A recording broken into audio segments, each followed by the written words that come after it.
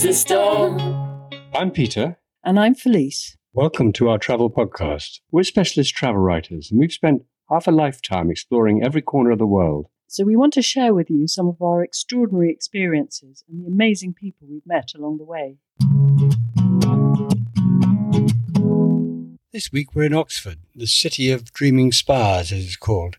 Except, as we're about to learn, it's not a city at all. Its university is the oldest in the English-speaking world, and depending whether the league table is compiled in Europe or North America, it features on the podium for the top university on earth. It's a pretty unusual place, steeped in tradition and rituals that some of them sound utterly archaic to most of us.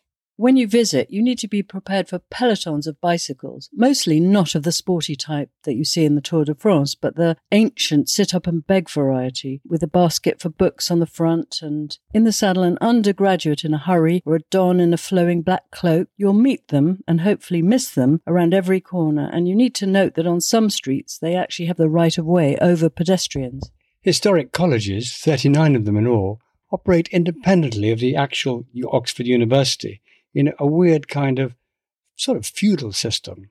To delve into some of the secrets of this fascinating town, which is about 56 miles northwest of London, we met up with official Oxford guide Rob Walters. Now, Rob told us about some of the past undergraduates here, everyone from the Lord of the Rings, Tolkien, to the 28 British Prime Ministers educated here, and these, of course, include the now disgraced Boris Johnson. So I come from central North Oxford, up the road here, and that is where all the rich and famous people of Oxford come from. But I'm not. Yet. Could happen. But it is really expensive. You've heard of Tolkien, I'm sure. He lived up there, but he didn't buy his own house. It was a leased house, actually. It came up for sale recently, so you missed it if you wanted to buy Tolkien's house. It was up for sale for £5 million. And that is cheap for North Oxford, believe it or not. One house went for £10,400,000. So it is very expensive. Who can afford these prices? One has been bought by a footballer. Can you believe that? Right. So I'm going to tell you quite a lot about the university and the colleges. And I'm going to explain the difference between the two along the way. So if you're concerned about it, I will cover it. And at the end of the tour, you will definitely know the difference between an Oxford college and the university. Or you have to take the whole tour again. Not really, but people are interested in it, and it is interesting. It's rather unique, apart from Cambridge, which copies everything that Oxford does, of course. So it is quite interesting in its own way. I want to say a little bit about the town, which is correct, not city. Oxford began as a town back in the year roughly 700. So it was an Anglo-Saxon town originally. Very little remains of that because it was mostly built of wood. The university is the main star of the show, of course. But it became quite a serious town. By the 9th century, it had not walls, but rammed earth around it. And later in the 13th century, that became solid stone walls. So the other thing it was famous for in the 9th century was gloves. It was quite a leather-producing town, and particularly for gloves. But the real star came in, we don't know when, Oxford University began. Can you believe that? I think everybody expects a date, and some guys will give you a date. Don't believe them. It's not as if one day there wasn't a university and the next day there was. It wasn't like that at all. It sort of gained traction. There was certainly teaching here in Oxford in the 11th century. There was a college here in Oxford in the castle. Anybody seen our castle? Blink twice and you've missed it, actually. It's not very noticeable. So there was a college there, St. George's College, back in the 12th century.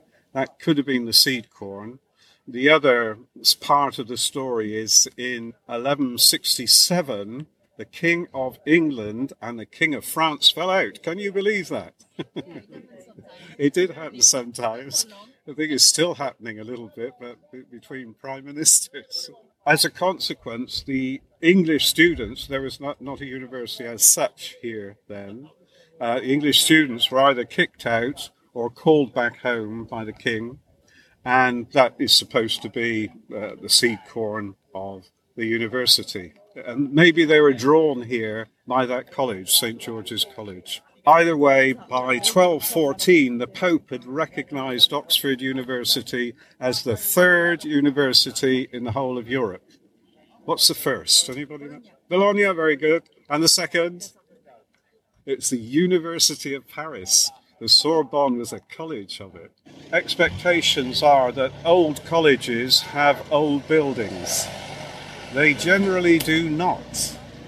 Why? I can tell you why.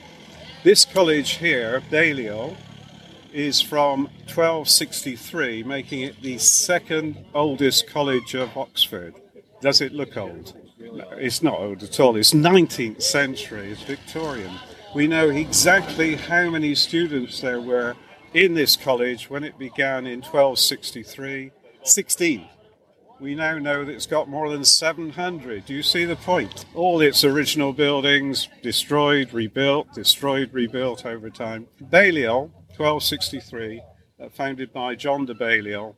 The majority of prime ministers from this country have actually come from Oxford. What's going on? One of the things that's going on is the Oxford Union.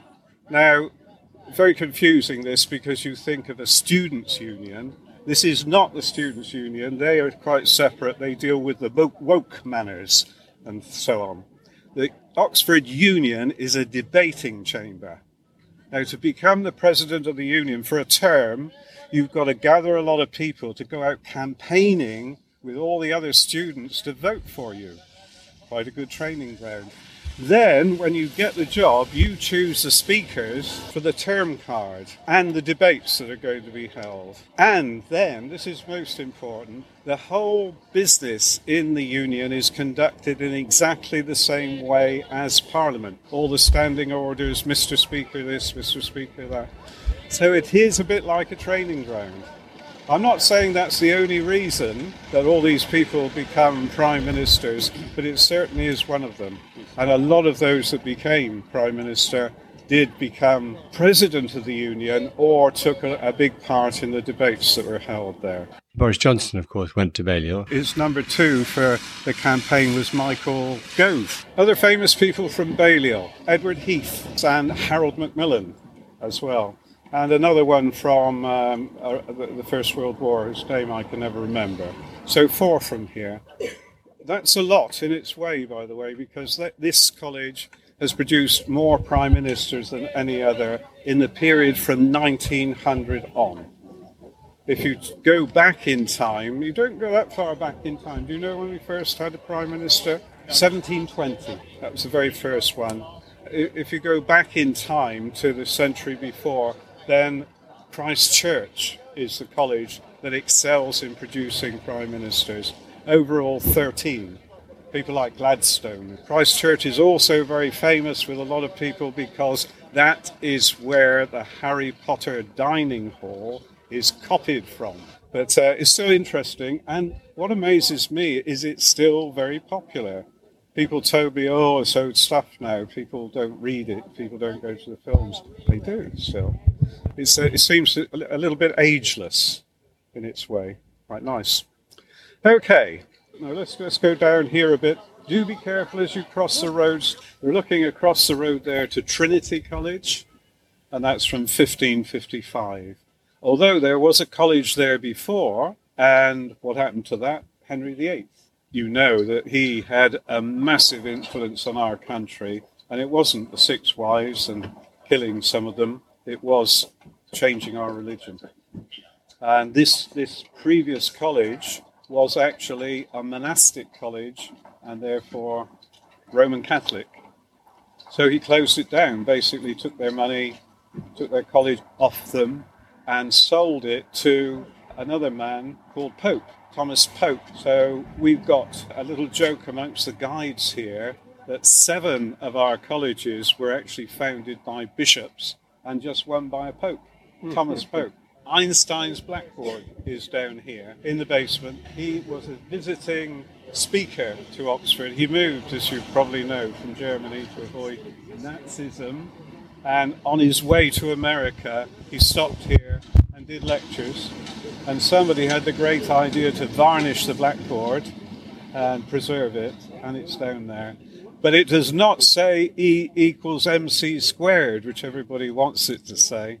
It's the derivation of the expansion of the universe equation. And there's something else in here as well of interest, general interest, medical interest. Penicillin was not discovered in Oxford, but it was actually put into use in Oxford.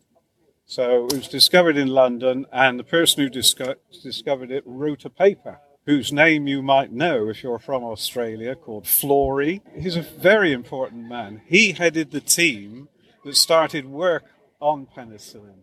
First of all, injecting mice and all that sort of thing. And finally, in 1942, note the date, right in the middle of the Second World War, his team injected a man with penicillin. The poor chap, he was a policeman. He'd been scratched by a rose bush and it had become septic, and the poison had travelled throughout his body. He was in such a state, the swelling on his face was so great, they'd extracted an eye to relieve the pressure in his face. Injected him with penicillin, and he immediately started to get better. And then he died. Why did he die? He didn't have enough. They didn't know that you all know this by now. You have to kill off every one of the bacteria or they'll start growing again. So you have to take it for, 7 days, I think it is. It varies, doesn't it? So they thought it might be that, so they started experimenting on children because they were small. You see, they couldn't grow very much of it. They didn't have the facilities. Why not? Right in the middle of the Second World War. Anyway, it was a miracle. You realise that, don't you? It was probably the miracle in medicine of the 20th century. So Florey and Chain, his number 2, went off to America to persuade them to go into production. And they met up with a little company called Pfizer, which everybody's heard of now. And they went into big production with it. I think they were using pumpkins to grow it in or something. And there was enough penicillin towards the end of the war for all of the Allied forces. So can you imagine that? Like a secret weapon, because many soldiers died off the battlefield, not on it, of their wounds and contamination and so on. With penicillin, they were quickly able to get better and go back to the war. He got the Nobel Prize, along with Fleming, who discovered it. And on we go to the Bodleian Library, which houses no less than 12 million books. More about that in a minute.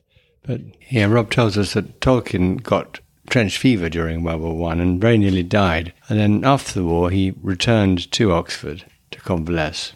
Came here, his old tutor from Exeter got him a job working on the Oxford English Dictionary, which was then using that room, that building, the middle part of it. So he worked there for a few years on the letter W, actually. So if you read The Hobbit and Lord of the Rings very carefully, counting up how many words begin with W, you will find that the frequency of use of W words in those Tolkien books is greater than any published book. Not really, I made that up, but that now was 1610.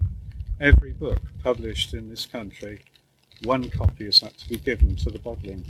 That's why it's got so many books. We've got more copyright libraries now. We've got 6, but this is the original. I have books in here. Books I write about Oxford and so on.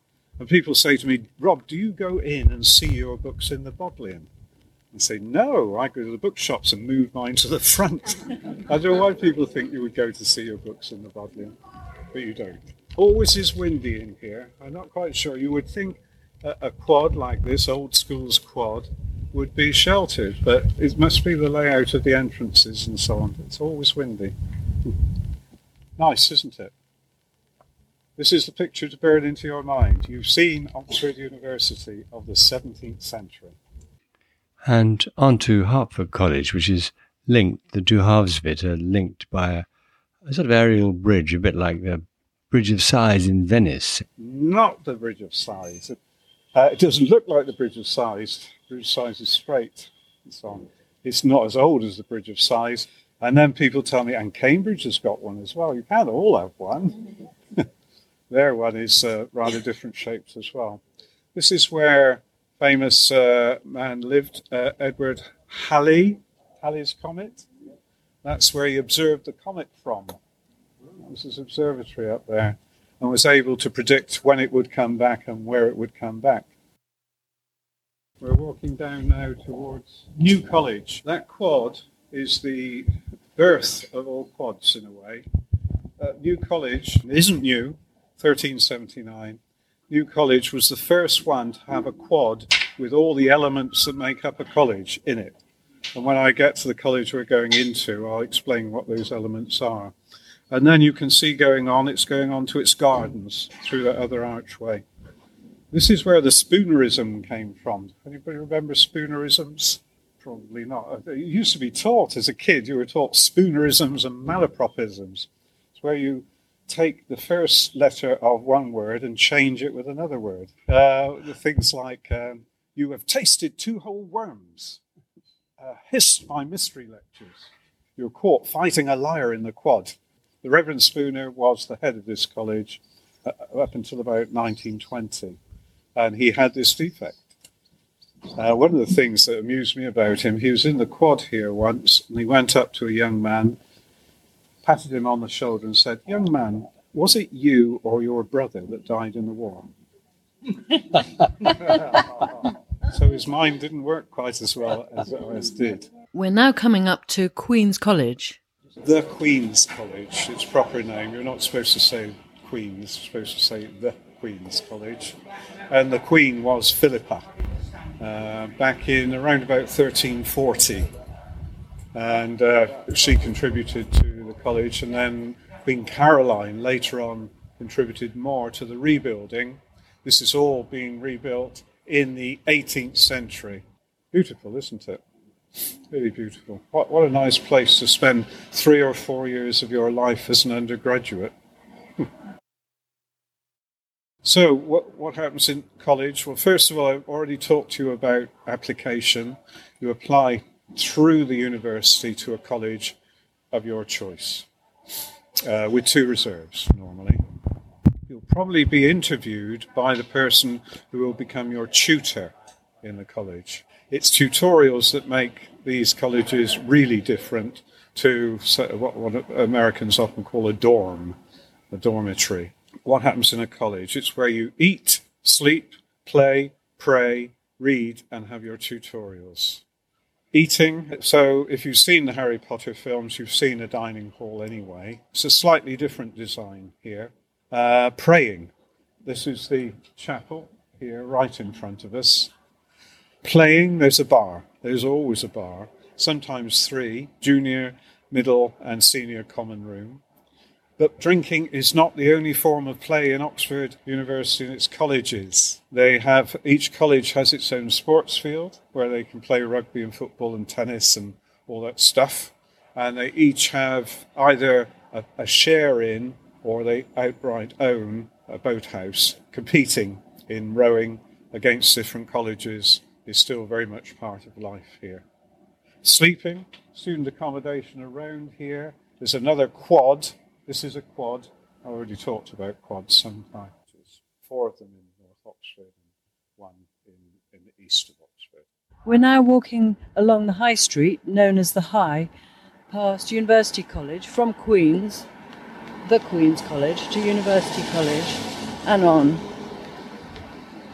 1 or 2 things about Radcliffe Square. It is our most beautiful square. And this building, the Radcliffe Camera, now part of the Bodleian Library, although it began as a standalone library. Camera means room in Latin. So it's a reading room of the Bodleian Library. But this is a symbol of Oxford in my mind. It's the building you think of as Oxford, really. It symbolises the whole thing. Because this is the oldest building of Oxford University. But it's not Oxford University, it's a church. It's St. Mary the Virgin Church, but everyone calls it the University Church. So when they began, they had no buildings. They were here for 3 or 4 centuries. They actually built that extension there, which is now a cafe actually, and that was the university's meeting room and library originally. And then, the next stage, moving the divinity school out, and then all the other things you saw over there in Old School's quad. And then finally, the whole business of matriculation and graduation went to the final building that we talked about over there. So you can go up there if you want the best view in Oxford. It really is a great view. You can see why the city is called the City of Dreaming Spires. I can tell you it is a very inspiring view. I thought of that myself. Dreadful, isn't it? So please, what do you think of Oxford? You've been here before? Oh, yeah. I first came here when I was at school, and I had a friend at school in Oxford, so I used to go and visit her. And I thought then it was a really exciting place with lots of good shop and beautiful architecture. I did notice that even then. Yeah, I think it's a very interesting place. It's a very complicated place. So what is it that you particularly like about Oxford? I love all the bicycles. Yeah, it's got this sort of real university feel to it, hasn't it? It certainly has that. It has a sort of presence that I find really quite exciting. And then there are places like the Ashmolean Museum, which is really good fun, and it's free to go in. When we were there was an exhibition of Impressionists, and they've got some truly amazing old masters in there. Yeah, that's worth a visit in itself. Of course, that's opposite the Randolph Hotel where we stayed, which is one of the great landmarks of Oxford, a historic hotel. And we have a separate episode all about the Randolph, which you can listen to as well. And we went out to dinner. You can eat well, can't you, if you hunt around? You don't have to hunt very far. There are lots of restaurants. Not all of them expensive either, because it's a student town. And then you can go punting on the Roa. I think we need to explain what punting is, Peter. Okay, well, you go ahead and explain. It's a bit like a gondola in Venice, but more dodgy because you stand up. You're not a gondolier. You're just an average person who might be trying it for the first time. Yeah, it's a long, flat boat, a punt, and you stand that the person actually in charge stands near the back and with a very long pole, which they use to hit the river bottom, hit the bed of the river, and then push yourself forward. But it's quite easy to push a little bit too much and the boat goes from beneath you. Yeah, and you end up very wet indeed. A great place for summer picnics. All in all, a great place for a visit. It takes some time to go around, so I'd recommend staying the night there, but you can, of course, go for the day. And there's a pretty wide choice of hotels and pubs in the surrounding countryside. And personally, I would strongly recommend, getting an official Oxford guide. Where do you find the guide from, Phyllis? You can email him at rob@robsbookshop.com.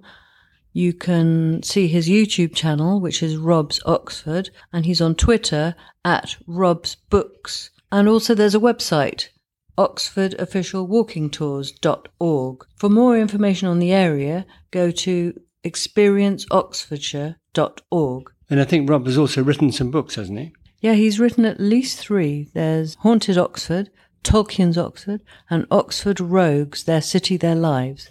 I guess you can buy those at Blackwell's, Oxford's famous bookshop, or at any good bookshop around the country. That's all for now. If you've enjoyed the show, please visit our website, actionpacktravel.com, or you can subscribe on Apple, Spotify, Amazon, or any of the many podcast platforms. You can also find us on Twitter, Facebook, and Instagram. We'd love you to sign up for our regular emails too at peter@actionpacktravel.com.